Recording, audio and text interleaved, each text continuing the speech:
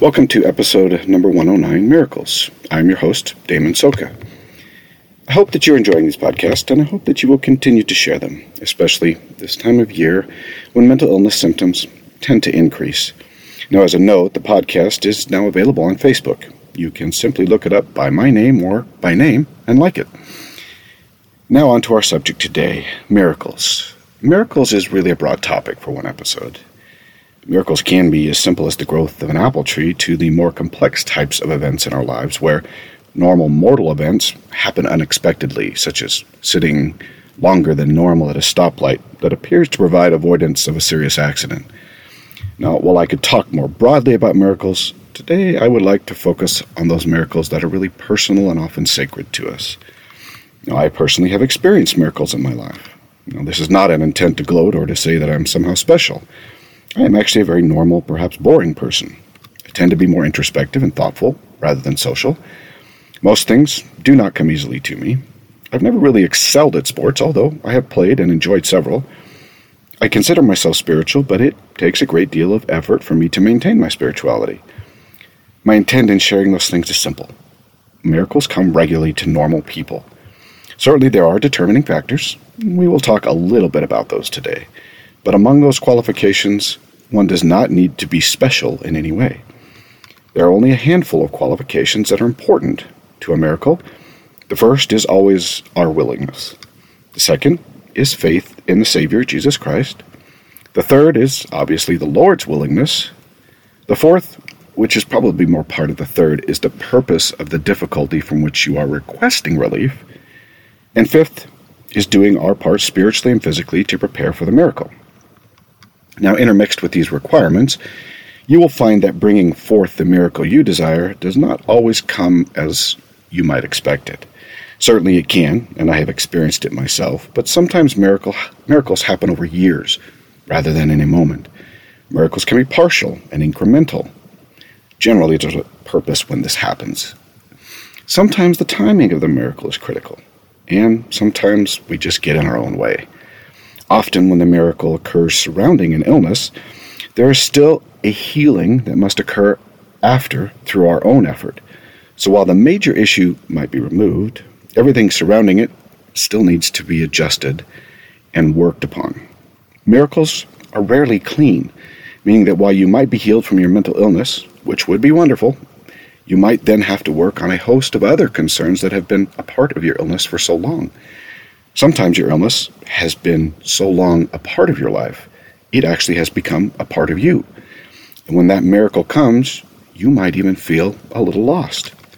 And sometimes, too many times, we have looked for a miracle so long we have actually given up hope that we will ever be healed. And while we deep down still desire it, we no longer truly think that it is possible. And there are times when we feel as though we are losing faith, hope, and belief as our prayers do not appear to be reaching the heavens. Living with a chronic illness is terribly difficult. There is no other way to say it. And when that illness changes your reality, your personality, and limits your abilities to feel, love, believe, and hope, then terribly difficult moves into the almost impossible playing field. You can, and I know that you do feel hopeless at times, and there's nothing more difficult in this life than to feel you have no hope or power over your own life, and that the heavens don't really appear to be responding to your pleas. Now, I could say, and I could state that the Lord does hear you, and that miracles do happen all the time, but that probably doesn't make you feel all warm and fuzzy, because it just really hasn't been your experience. I know all these things because, like you, I have felt them deeply. I have wondered if the Lord even cared about my life and my illness and what it was doing to myself and my family. I have lost hope at times, felt as though I lost my way. Like many of you who listen, I have seen dark places in my mind that I would not wish upon anyone.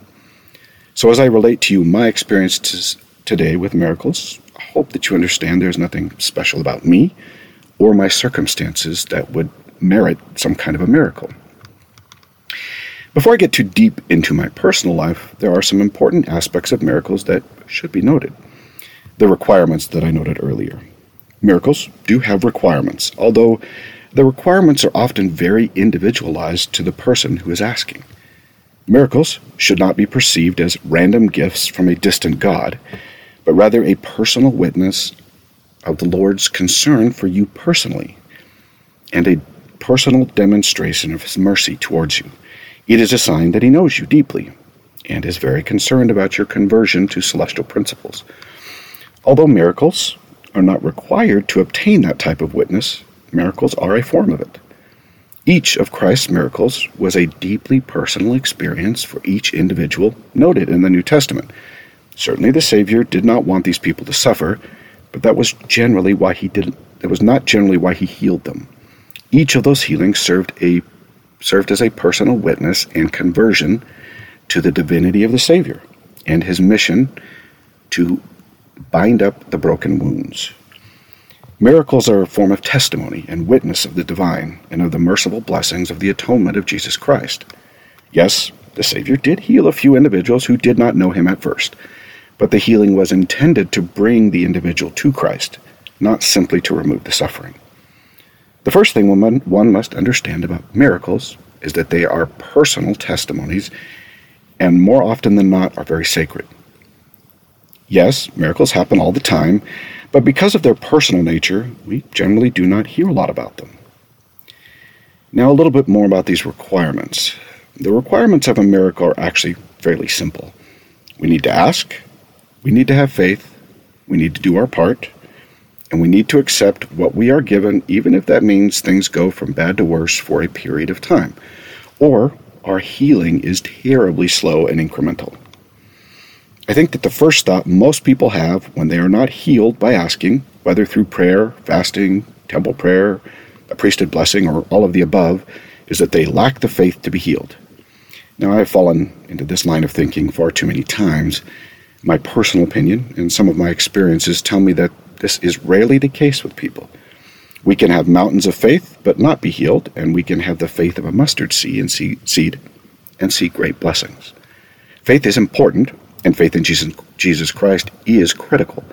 But faith does not operate on a quantity measurement. You do not have to gather a certain level of faith before a miracle occurs. There is a quality measurement that is important to the idea of miracles, meaning that they are a witness of the existence and of the individual love of a Savior and of His atonement. We need to have sufficient faith in the Savior so that when the miracle does come, that a witness can come with it, and a strengthening and a conversioning of our loyalty to the Savior. If the Savior allows for a miracle to occur, or better said, causes a miracle to occur, then it is important that we receive the witness with the miracle. If the Savior causes a miracle to occur, and we are more likely to attribute the miracle to something other than Him, and we do not receive the gift of the witness or conversion, then we may not have the quality of faith necessary for a miracle. Meaning simply that the Savior is not likely to burden us with a miracle if we will not recognize Him as the main part of the process. Faith does not need to be mountainous and grandiose, but it does need to be able to see the hand of the Savior in the process. Now, one of the next requirements is important, and is that we really need to do our part. We must use current medicinal knowledge, including psychiatry, psychology, and really anything that provides true value. We need not go to extremes and use the untried or hearsay type of remedies. The Lord expects us to use our minds and personal revelation and to work through the many available sources of help here upon the earth. We should also do our part to maintain our spirituality and physical health. Are we going to fail at times? Yes, and we might fail very often. But the Lord really understands our failures and our weaknesses. The final requirement of the miracle is really something over which we do not have much control, but it is very important to understand. I have discussed this side of the miracle at length in my podcast, so I'm really only going to mention it here. The Lord understands what is valuable in our lives and what will provide benefit, and often, very often, that entails learning by suffering. The Savior learned this way, and mortality is actually set up for us to work through specific individualized trials, through suffering. We can certainly reject the trials, but that also causes us to reject our salvation. And so we must rely upon the Lord to decide what is valuable to our lives and what will not provide any real benefit. The most important thing to note about this requirement is that we ask that is that if we ask with such frequency, intensity, and persistence, that like Joseph Smith with the lost pages of the Book of Mormon, we can actually ask for that which is not beneficial to us. Better to leave it with the Lord. Now to a more personal perspective of miracles. Today I am going to talk about 2 specific miracles in my own life that I have experienced, with the hope that it will inspire your hope. One of the wonderful things about miracles is that miracles beget miracles, and hope begets hope. And it is my hope that in my experiences you might find what you are looking for in your own life.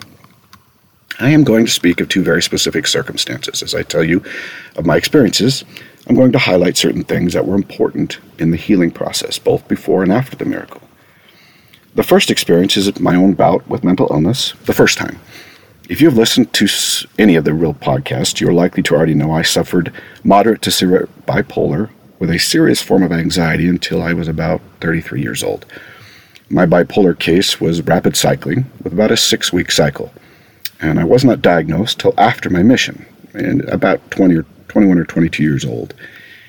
And I was motivated to see the doctor or to move towards medicine by a particularly troubling bout with the illness, which I have discussed was as close as I ever want to come to suicide.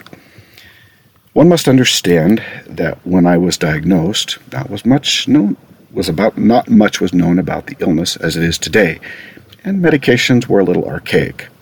I actually started with lithium as my first medication.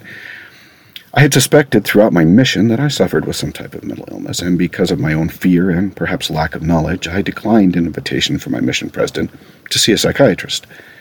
For the most part, I sought out priesthood blessings that worked sufficiently until I could finish my mission. Now, once I had my diagnosis, after I returned, and the medications and accepted the illness for what it was, I then began that true journey of desiring to be healed entirely from the illness. I think that is really the first step in the journey of a miracle, accepting what the Lord has given you as your trial. I was fully aware of the capabilities of the Lord to heal, as I had received other blessings at a much younger age where I was instantly healed from illnesses, although I do not remember exactly what that illness was. However, that healing, along with other types of converting witnesses, provided a base from which I began to ask the Lord to be healed. I struggled through the trials of faith that every one of us does, thinking that I did not have sufficient faith, even though I had evidence that I did have that faith. Mental illness does not make one sure of anything, especially our faith. Although I was not entirely knowledgeable about the spiritual and physical requirements that I discussed previously, I did seek out doctors and medical professionals for help, and I regularly sought the Lord in prayer and priesthood blessings. 2 important things came out of prayer and those priesthood blessings. The first was that the Lord did have a healing blessing for me, although the time frame was never really discussed as to when it would occur. All that was ever stated in my prayers and blessing was that it was simply not time for me to be healed. Looking back, I now see the importance of the duration of the trial. But while in the trial, most of the benefits of the trial were difficult to see and probably lost on me. Second, the Lord would provide temporary relief when I asked. And I asked regularly for this type of relief through prayer and priesthood blessings, while continuing to work with new medications and doctors. I didn't get the same temporary relief every time, but what I did receive was a witness that the Lord was there for me when I needed Him. I started a family, attended college, and simply did the best I could under the circumstances. And looking back, I found that the Lord was pleased with my struggle, even with all of the difficulties, and considering what I was able to accomplish, I'm going to assume there was no doubt that the Lord was there to help. It is interesting how simple and pure healings really are. If you look at the scriptures, you will only find very individual, personalized healings. Almost every healing the Lord accomplished had to do with salvation and exaltation, and the converting power of the mercy of the atonement. Not the specific physical healing, but of the spiritual healing that so often comes when the physical pains and sufferings are removed. My healing was just that simple. I lived in Washington State, near the border of Idaho. My parents and the ward I grew up in was across the state on Whidbey Island. The weekend was nearing, and I felt that I simply needed to return home to Whidbey Island where I grew up. I had one of those feelings that it was possibly time for my miracle. That moment was difficult in the sense that I had felt it before and had not been healed, but only temporarily. However, not to the same extent, but I don't think that I ever asked for a priesthood blessing just for temporary relief. I don't think anybody does. I had tried often, and the healing had not come, but a promise of later date and some relief. And my wife and I packed our children into the car, and I returned to my parents' home. Most of that weekend I don't really remember. What I do remember was that a stake president I knew well was visiting my ward, and the Spirit specifically asked for me to ask him for this blessing. Now, everyone who has the priesthood and is worthy has the same power to heal, so I'm not sure what prompted me specifically to ask him rather than my own father. But I did, and we went into a small room where with my father, the stake president, gave the blessing that sparked my miracle. And it's important to note that I could feel it in the moment that it did happen. What was interesting about the blessing was that the Lord specifically talked about what I would need to do after the blessing, and that I would take some time for the entire miracle to occur. What I didn't know is that it would take another decade for my healing to really fully and completely take effect, and that I was going to be required to work on the issues caused by my illness, such as my incomplete social skills, relearning appropriate emotions and what I should be feeling, reconstructing my relationship with my wife and my children, and a host of other small and large concerns. What I learned about my own personal miracle was that most miracles are a process rather than a moment in time, and they are one of the best methods of conversion if they are approached correctly through the means that the Lord has provided. My second miracle started just after the first one. In point of fact, even some of the symptoms of my second miracle began before my first had ended. I began having serious issues with pain and fatigue in my body joints and muscles. I finally submitted to seeing doctors just a few years after my first miracle, and while I was still, I'll say, in the process of healing from my bipolar experience. My diagnosis came about when it should, considering my illness and diagnosis of an autoimmune disease. Typically, it takes a few years to diagnose autoimmune illnesses. I had a moderate to severe psoriatic arthritis and a secondary autoimmune disease for which the doctors could not provide a specific diagnosis, calling it a nondescript illness. The results were sufficient pain and suffering to inhibit sleep, working, exercise, and anything one might consider physical. My life was quickly upended again, where I was spending countless hours managing another illness. I really did struggle for a time as to why. One major disease is enough for one lifetime, but two, I admit some serious discouragement and fell back into depression and some anxiety due to the illness. By the way, not uncommon for people who have autoimmune diseases. Because of my previous experience with my first miracle, I actually was better prepared for this one in some senses. However, I think that for me it was important to admit that I struggled as much with this trial as I did with my bipolar. The Lord seriously limited my physical abilities, which at times limited my spiritual ones. I struggled every day to do simple things I needed to do, and spent thousands of hours resting my body just to have sufficient energy to accomplish my profession, attend to my church and family responsibilities. I again sought a miracle with as much effort as I could manage, and just as before, I had several priesthood blessings, although this time it was rare for the priesthood bearer to talk about being healed in the future. I actually suspect because I had already been told that I would eventually be healed. Often, prayers and blessings provided just enough to keep me going, if I was wise about how I spent my energy. And I was not always wise, but certainly learned to be better over time. This time I was more spiritually prepared for the difficulty, and rarely did a night go by that I did not discuss it with the Lord.